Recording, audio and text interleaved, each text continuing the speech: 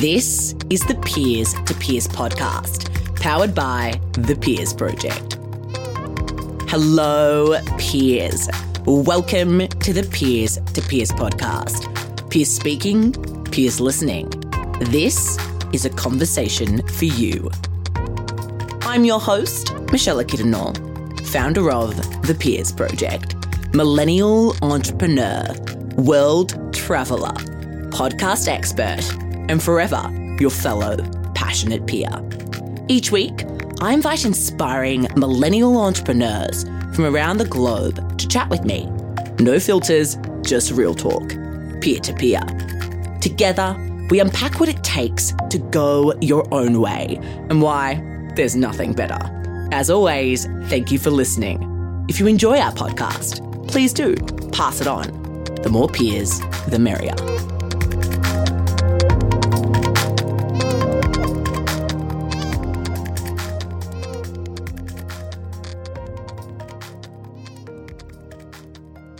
Hello, everyone, and welcome to another episode of the Peers to Peers podcast. Good news, peers. Turns out spending time in front of the TV when you're a kid can actually lead to a bright future. Just ask our next guest, who went from watching videos to producing them for some of the most innovative tech companies in the world. I'm so excited to welcome Michael Perrone onto the show today.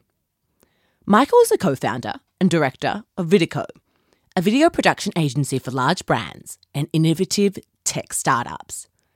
Since its inception, Videco has produced over 400 videos and obtained over 1.1 billion views. In this episode, Michael and I talk about the early struggles he faced when co-founding Videco and how peers everywhere can learn to persist in the right direction. For those of you who haven't yet, make sure to take a screenshot of this episode right now, post it to your Instagram story, and tag us at the Peers Project so that other peers out there can benefit from the wisdom of these incredible millennial entrepreneurs. Okay, without further ado, here is my conversation with the brilliant Michael Perrone.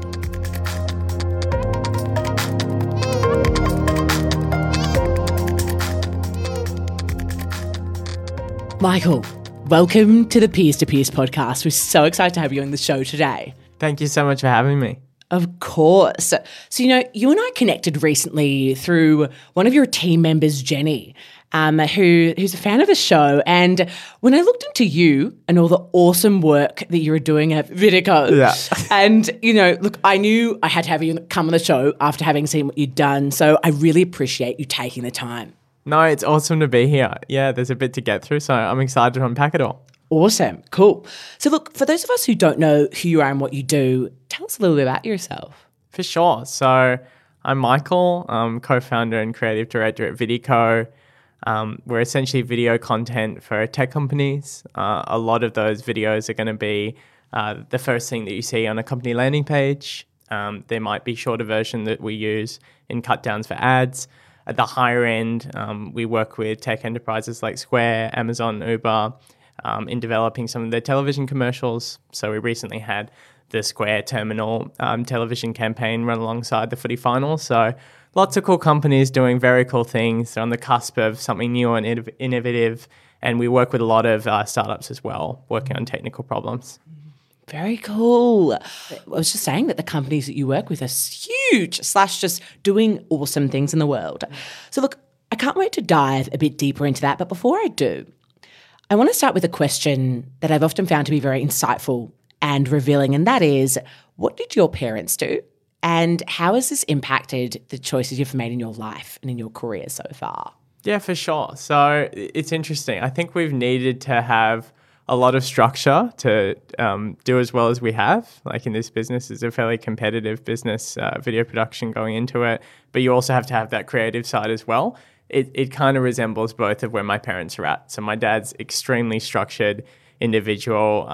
He works in insurance. He's very dependable. He's actually in a CEO role, so he's had experience in management. So he's been entrepreneurial in that way. He's given us a bit of a playbook, at least in the way of management and how to communicate with people, get the best out of your employees. So I think that's been really helpful. Doesn't do much on the creative side, so that help only extended so far, but it was really invaluable. Probably wouldn't be here without him. Then on my mum's side, she's a lot more creative. I was more so in the arts, so that's where our love for writing, our love for movies probably came from. So in a way, we got the best of both worlds. And you say you're talking about you and your brother, or you and your siblings? Yeah, Evan should probably be here with me. He's like, we didn't invite him today. We're in a constant state of chaos. There's not really a dull moment at Vidico. So yeah, he's writing and doing client work right now. But yes, I run the agency with my brother. He's 4 years difference between us. He has a background in screenwriting. I have a background more so in broader communication. So again, that was a fortunate thing for us. We both kind of intersected at our passions and made a company out of it.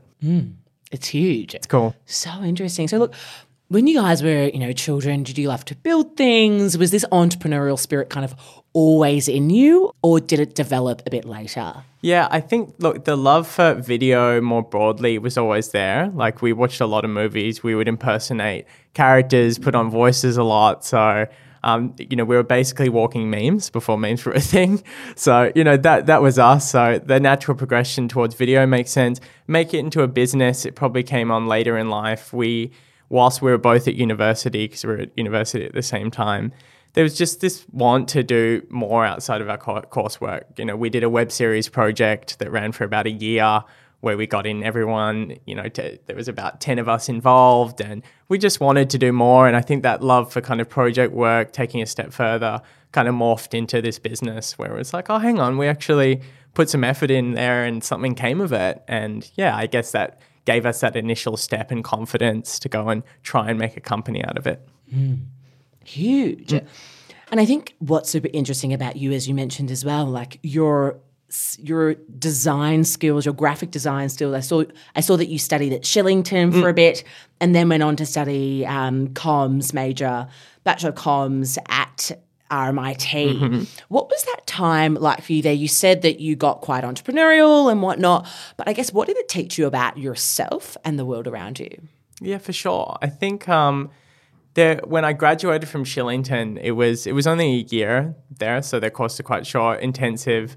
It gave me a lot of skills. It probably set the foundation for being just involved in brand and in this kind of tech startup scene with, all the great brands that they're associated with. So that kind of opened my eyes in terms of what good design was. I think then going to RMIT, it made my love for film a bit more specific and video more broadly. So that wasn't a thing actually when I was in Shillington. I was going to be a graphic designer, then it turned more into branding, then it went and stretched into video. So yeah, interesting kind of progression there. For our peers out there who, maybe didn't have such a clear-cut understanding of this is what I'm actually really passionate about, this is what I want to go and do, and have that same progression as you, what advice would you give to them around figuring out what resonates most with them and then, I guess, going out there and achieving those professional qualifications? Like, what advice would you give? Yeah, for sure. I think there's a lot of I think it's a hard question to answer if you're straight out of the gate of high school. It's really difficult to know, I guess, is a short answer to that. For me, it took me a few years to understand that, all right, this felt right. I think certainly being honest with yourself, like there was a sense that I could have gone to Shillington and then gone into graphic design straight after that, but there was a feeling in myself that I needed to either do more study or I needed to find, exactly what it was that really resonated and felt right. So I think my advice would be just honesty within yourself. Probably don't stop or don't settle, don't stop wriggling until there's something that really feels right on the level of, oh, I'm really good at this. And B, I really enjoy this. Because if you can do both of that, you can actually progress quite quickly. You can do work without looking at the clock. And that's kind of the secret weapon, what you want to find heading into a career. How can we get really honest with ourselves? Yeah, I think there's a lot of pressures. So there's pressures about getting the salary, especially when, your friends around you are going to do that. it's definitely not easy. I personally think that there's a lot more value you can create for yourself, if you take that extra bit more time in your early 20s to really nestle down what it is that you'd like to do, become a specialist, really work on yourself and, what education you should be receiving. So, it's fighting the urge to just get it done, I think. And that's probably the common belief around us, that you're behind if you haven't graduated by maybe 21, 22. You need to resist that and go, you're probably going to create a lot, 10x more value if you just work on what you're truly right for in those kind of couple of years, 5 years past high school. I couldn't agree more. I think, so many of us look at our mates or look at who we're working with and go, oh my goodness, they're so much more further ahead. I'm so behind. I don't like what I'm doing or studying or working where I'm working or whatnot. But often we just stay there. We don't take that move. And I think it's so important for us to have those reflective moments and to take that time to think, hang on a second, if I just think about what resonates most with me and just take everyone else out the picture, I wonder where I could be. And I think you're a prime example of that, which is awesome to see. Cool. Okay, so then after finishing uni, you dived straight into starting the company with your brother. I think before that you did a bit of freelance work and whatnot. What was that time, I guess, that transition from uni and those days to now we're going to start a company? Like, what was that like for you? Yeah, it was pretty soon after. It certainly raised a lot of eyebrows from everyone around us, probably excluding my dad. Dad thought we were just meant for it, and he was probably a big push. He was analysing our personalities, and he basically summarised, I know corporate, I've climbed corporate, I know my sons, and I'm telling you guys you're not meant for it. So that was probably a big part of us just taking the step in the first place. We were pretty soon met with the reality of, that starting a business is pretty bloody hard. That first year was extremely tough. There was that sense that, it could implode any moment. That probably carried into the second year too. So, you've got to be all right with that. You've got to be all right with a lot of failure. Maybe in hindsight, maybe it was a little too soon heading into it without at least, one kind of career experience or professional experience elsewhere at a larger company.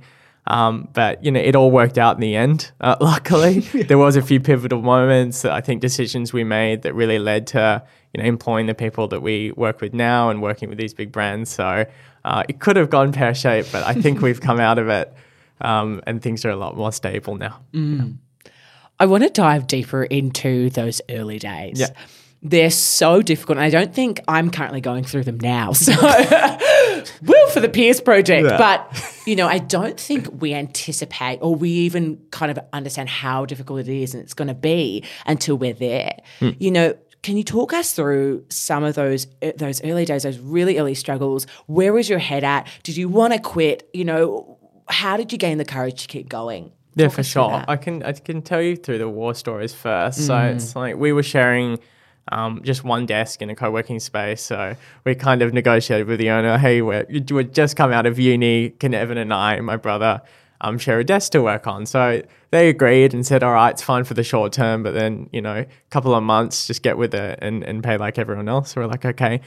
It was a struggle to get jobs initially. I think our first job came from a friend that we had at the gym who I just rock climbed next to, and he's like, hey, your brother told me you were starting a video production company. And I was like, yeah. And he's like, oh, we've actually got a project. And he worked for a pretty good medical indemnity company. And he just took probably a bet on us on personality. We ended up delivering the project. We found a way. We had no idea, I think, what we were doing. And maybe he knew it too, but I think he just, really took a bet on our personalities. We've always been people that just don't like delivering subpar work. I hate letting people down.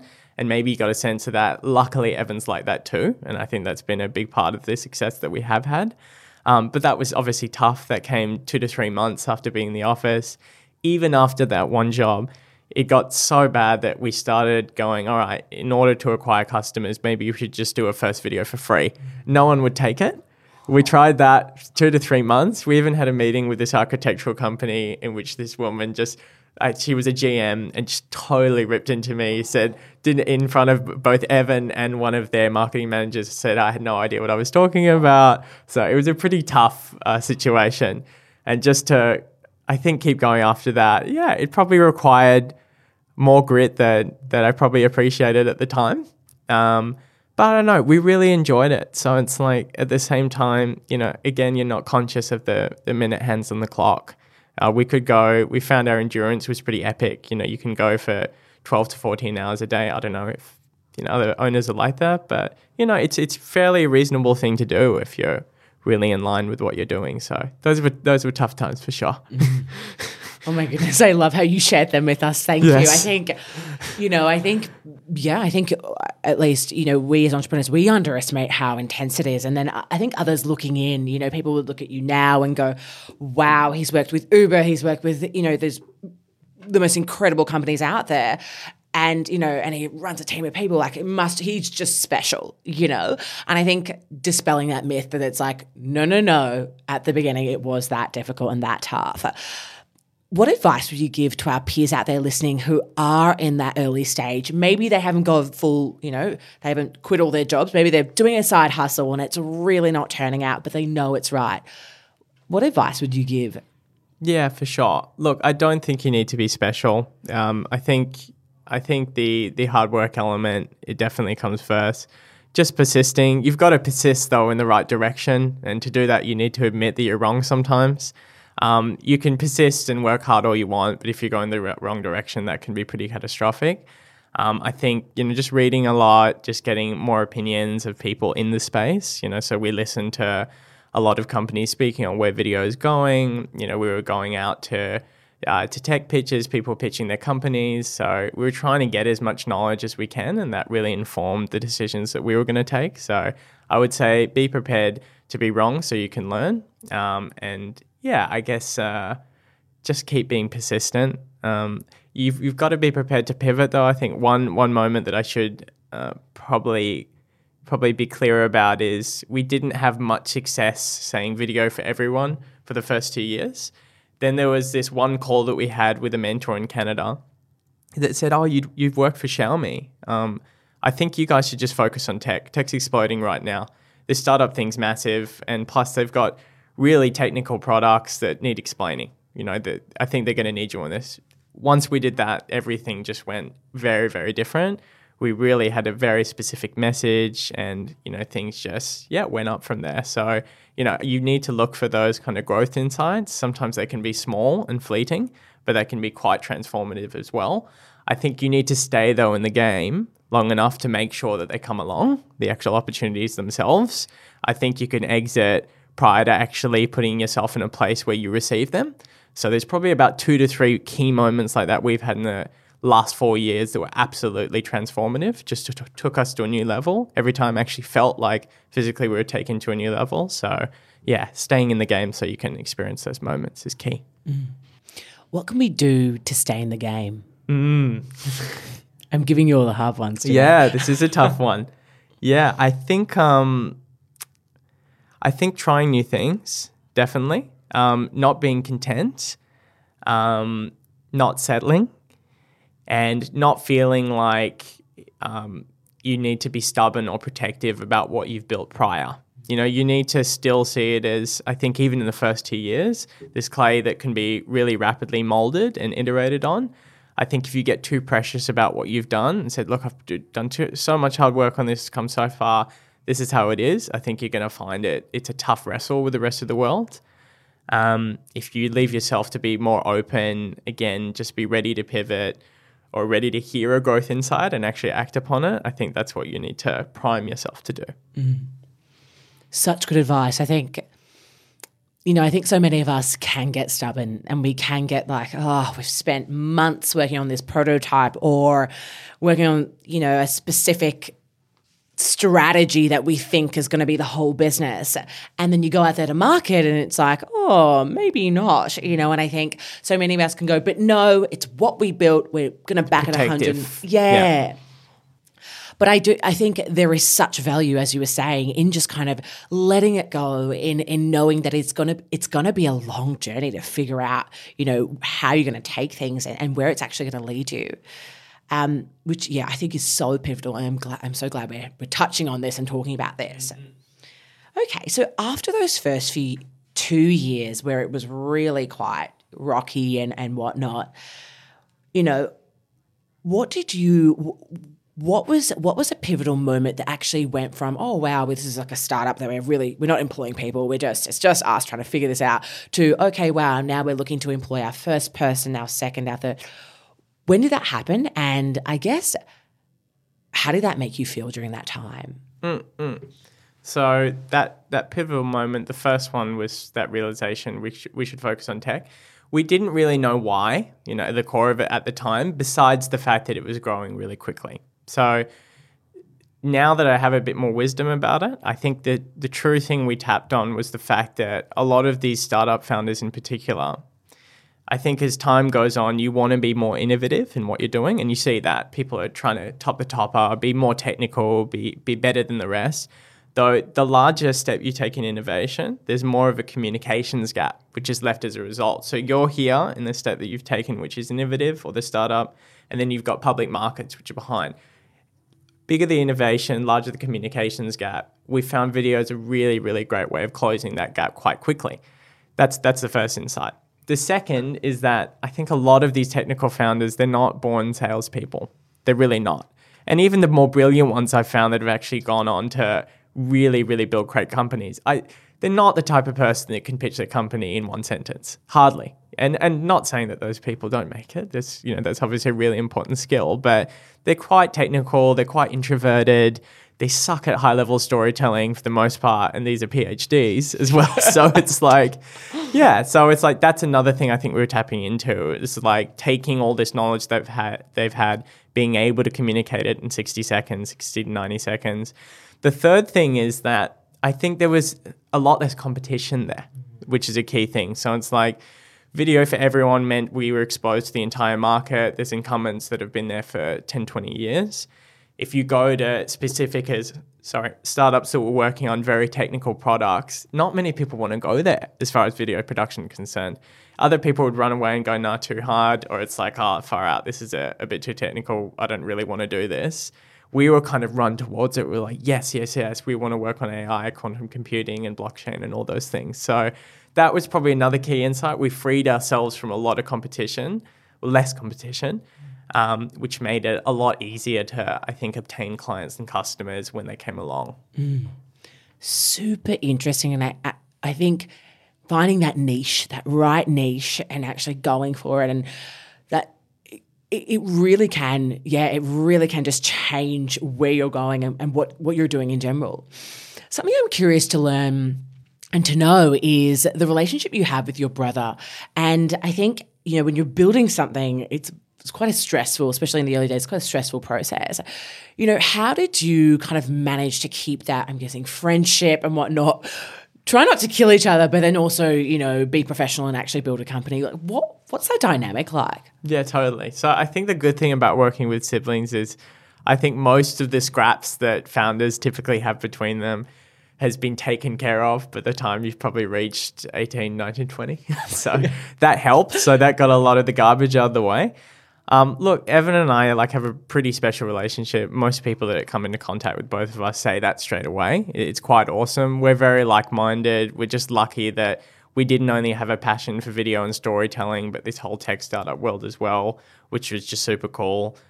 So we get on really well. We kind of have this hive mind mentality. Like there's a lot of, he can almost finish the sentences, that I speak. That's the level of intimacy we have, in this business and our understanding of it. So look, we don't have too many scraps. We're probably pretty lucky in that sense that the ones that we do have, we can kind of tell each other if something isn't so good, or we can make progress quicker and just be quite honest with, I don't think that idea is very good at all. I think we should go more in this direction. So yeah, not everyone has that. I get that there's feelings and there's keeping a level of professionalism between each other. Luckily, Evan and I don't need as much of that to progress in what we do. I love that. It's so interesting. And I'm just imagining my sister and I in business, and all I can think is we'll probably chew each other's heads off. But look, I'm so glad that that's played out so well for you guys. For our peers out there listening who, potentially have either looking to start a business or maybe they've already started one and they're kind of looking for that co-founder, they're looking for that person to go along this journey, this crazy ride with, what, I guess, attributes, qualities in a person would you be looking for if you weren't working with your brother? What would you be looking for when it comes to finding a co-founder? Yeah, that's a really great question. I guess I've taken it for granted the attributes Evan has had. So thinking about it now, I would just say the first one would probably be someone that works quite fast. I'm yet to meet a slow person that's been super successful. Fast in the sense of, executing a task, fast in the way of coming up with new ideas and concepts, fast in the way that when you say you're going to do something, you're going to go and do it. So I think that's one, just working on your speed. And I think speed's only possible if you're truly passionate about what you're doing. I think the second is, depending on the attributes you have, I think there's a good complementary aspect to either the structured or creative kind of domain of person. So I'm not quite creative, so I'd probably look for someone who's a bit more structured in that sense, try and complement that. I think that's quite a fundamental thing and probably shouldn't overlooked. That's kind of even before skills. I think that's just a basic of personality types and more broader thinking when it comes to one's emotional intelligence. So yeah, I would think, just look for what you don't have in a number of ways. And I also just think someone who's an expert, someone who's clearly knowledgeable about the broad industry. It's not just about this specific problem, but has quite a high level awareness about what's happening around it is pretty important as well. But that's hard to probably get at a younger age because you really need to be in the game, like I said, for enough years to really get a grasp on how it all works. Look, in that sense, there might be a right age to enter into it, and you should be patient in terms of finding that person. In terms of finding them, I think, uni seems like a good place, but also, if you work in a professional sense, and have been alongside someone at work for quite a long time, working in a company, that makes sense too. Yeah, love it. And I think, it's so funny. I don't have a co-founder myself, but my first kind of employee, the person I'm working with, I almost feel like she is my co-founder. And it's so funny that, for us, we met I was speaking at this gig and then she came up after and it was kind of quite organic and natural. But it's so funny, people see us now and they think, oh my goodness, you must have gone to uni together or you must have done something. And it was like, no. But I think you're so right in saying that, it is kind of looking at what are the networks that we have at the moment, who can we turn to? And I think even more so than that, putting ourselves out there at networking events, going to industry function things, which sometimes seems really annoying and boring, but just making the effort. How much do you feel like taking that extra step outside of what your kind of realm is or what you're comfortable with, how much do you think doing that has played a role in where you're at today? Good question. I think that I've come from a creative background, but I've had to be thrust in the world and the reality that, 5% of this business got to be creative, 95% of it had to be about business development and sales. Yes. So, not everyone, is really, barely anyone I think is well equipped for that or is, understanding of that reality when entering the business. So that was really thrust outside of my comfort zone, getting on calls. Often the calls, 80% of our client base is from the US. So getting on calls at really weird times, midnight, 1 a.m., you've got to be cool with. So that was a bit uncomfortable to begin with, but there was just so much excitement that paired with it. And, I just had this feeling that no matter what, after the call, I was going to be fine. And that really just made me calm. And, I knew the story. I knew that we provided real value. I was quite sure that if we were talking to a tech company, I knew in my heart that we could help them. So I think just knowing that to your core is really important. It's the difference between kind of selling snake oil and someone that really, really is with it and believes in what they do. So, I think all those hard times in sales, speaking to people that were like 10 times more experienced than me, they're quite doable, I think, if they just see that you're being genuine. So that was my way to deal with it.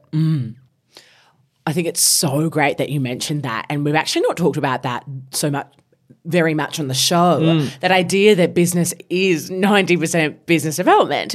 And, that is super uncomfortable for most people, even when you're a people person like we both are, and I just think that there is such value in having a skill set in terms of a creative skill or whatnot to bring to the table and having that passion to back you up. But I think it really is overcoming that fear even to get on calls and to put yourself out there.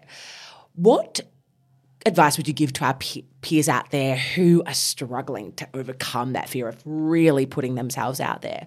Like, what can they do to get better at this? I think that putting yourself out there, it needs two things. Sorry, I keep hitting the mic. The first thing is you need to work on that charisma, because I think people are quite attracted to that naturally. How do you get charisma? It's more passion in what you're doing. So if you don't have charisma, it's really hard to sell. I think it's bloody hard. So if you don't have passion, or if, mum isn't getting excited on over the table in terms of the mission that you've set in your company, I think the problem that you're solving isn't clear and isn't resonating with them. So that's the first thing. I think work on the charisma. You'll get there if you have a unique problem that you actually believe in. The second thing is being an expert, so product knowledge. And that's the easy part because that can be remembered. It's got nothing to do with attitude. It's really got to do with you remembering, a 20-minute, speech, which is perfect. So, I think the first one's a lot harder, but if you get it right, it'll be fundamentally, people will believe in you when you're talking and they'll be attracted to what you're saying. The second one, I think you just need to know your stuff, which you'd hope you would. Yes. Yeah. I love it. Yeah. Oh, huge. Oh, so cool, Michael. Look, I think as we come to the close of today's episode, there are a couple of things I still want to touch on. And the first one is your greatest failure. So we'd love for you to tell us about a time where you really felt like you just got it completely wrong and that it maybe potentially almost cost you the business or your role in the business. Look, probably that story I told you before, like when someone isn't going to take a free video, that's pretty much rock bottom. It's pretty much rock bottom, especially when we had a portfolio. It wasn't like we were missing too much. That's when you kind of feel like, all right, you've tried the last thing. So that was pretty tough. And, not only having, very little people respond to that in the first place, but then going to a meeting and getting smashed by someone who's 20 years older than you, who probably enjoyed it whilst they were doing it. That was probably what failure really felt like. I haven't felt that since, which is great. We like to keep it that way. Yeah, things have been riding great since then. But yeah, that was tough. So if you can get over a couple of those, I think that says a lot about your persistence and you have putting yourself in the best possible chance of being successful, at least. Yeah. Love it. Yeah. Oh, Michael, we have had a blast. Look, over the last 4 years with the company, you've grown it into a leading video production company specializing in that tech space. You've worked with the likes of Amazon Web Services, Uber, DigitalOcean, Koala, Citibank, NAB. I could keep going. The list goes on and on. You've won countless awards over the years for your awesome work. And it's just clear and it's obvious that you're doing what you really care about and that the work that you do is making a tangible impact, which is awesome to see. So look, I guess one of my final questions is, what advice would you give to our peers out there listening who have big goals, who have big ambitions? They want to do something a little bit out of the ordinary and follow their passion, but maybe they're just a bit confused as to where to start or don't have the courage to do so. What advice would you give? For sure. I think probably starting a business 10 years ago was really, really different to where we are now. My dad was telling me that the word startup, you probably wouldn't even see that in the newspapers, 10 years ago, in Australia at least. Though now it's like every second story, we love that success story. I think the actual path to starting a startup and getting your idea tested is actually not as daunting as one might think. And it's not a time period that you need to think is forever either. It could be, you want to test it for 6 to 12 months. That's the time frame you give yourself. That is not a lot of time in the grand scheme of things, and you could be really, really right if you succeed.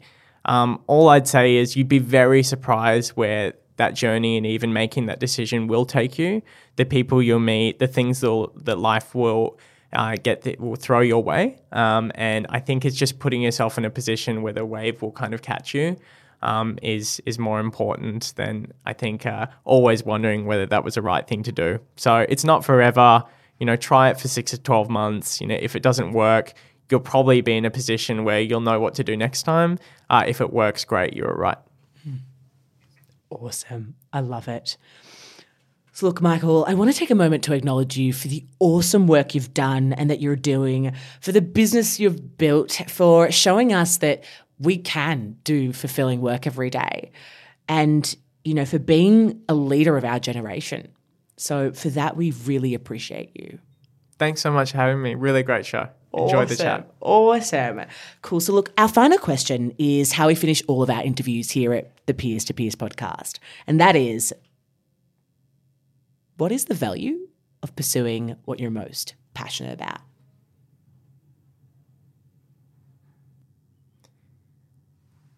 I think that there's probably two layers. I think one, there's a huge confidence and I think view of your own self-worth that comes from saying that, hey, I want to go and make this mark on the world and actually doing it in some way.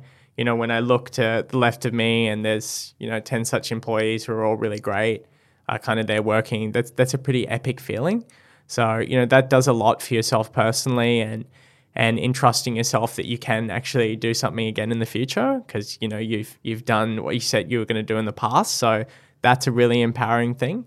And I think you get to, shape the world in your own unique way. We're still by all stretches of the imagination a small company, but, we still get to get our work out to people and get seen all around the world. And, there's tons of views that get attached to that, which is super.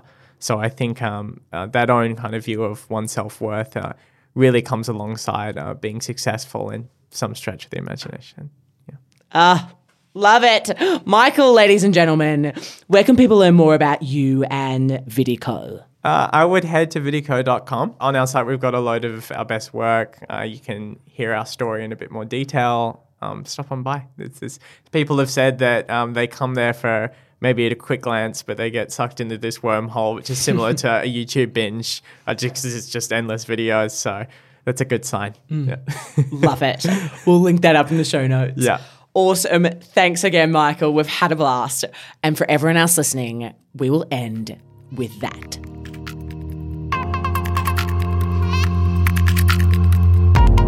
Peers, that's a wrap.